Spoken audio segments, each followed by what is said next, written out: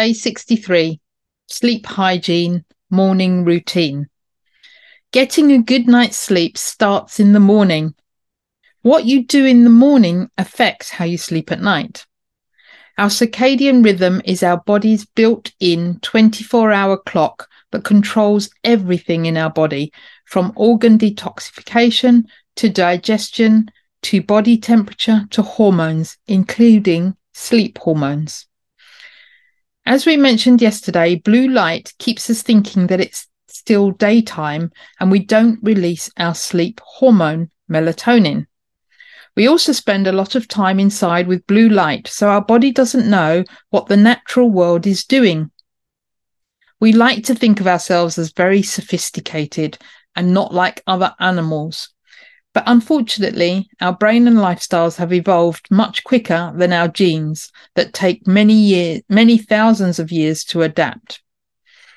When you rise with the sun instead of sleeping in late and get natural light in your eyes soon after waking, it helps regulate your circadian rhythm.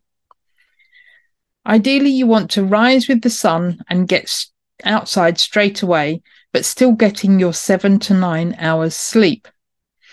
If you can't rise with the sun, then aim to get out into the sunlight with no glasses or contact lenses as soon as you can on awakening. Ideally, you want to spend 10 minutes in the early morning sunlight. If you can't get outside, open a window and look towards, not at, the sun. Even if your window doesn't point towards the sunrise, look as near to the east as you can. If you can grab another 10 minutes around midday and another 10 minutes just before sunset, that is great. The different coloured light from the sun helps your body to reset its natural rhythm. Avoid looking at your phone first thing in the morning. Opening your eyes and reacting to emails and messages is not a great way to start your morning. Give yourself at least 15 minutes of device-free time. Having a pleasant, peaceful morning routine helps, and it starts your day off on the right foot. Nobody likes rushing out of bed and immediately diving into a hectic day. Here's some do's for a good morning routine.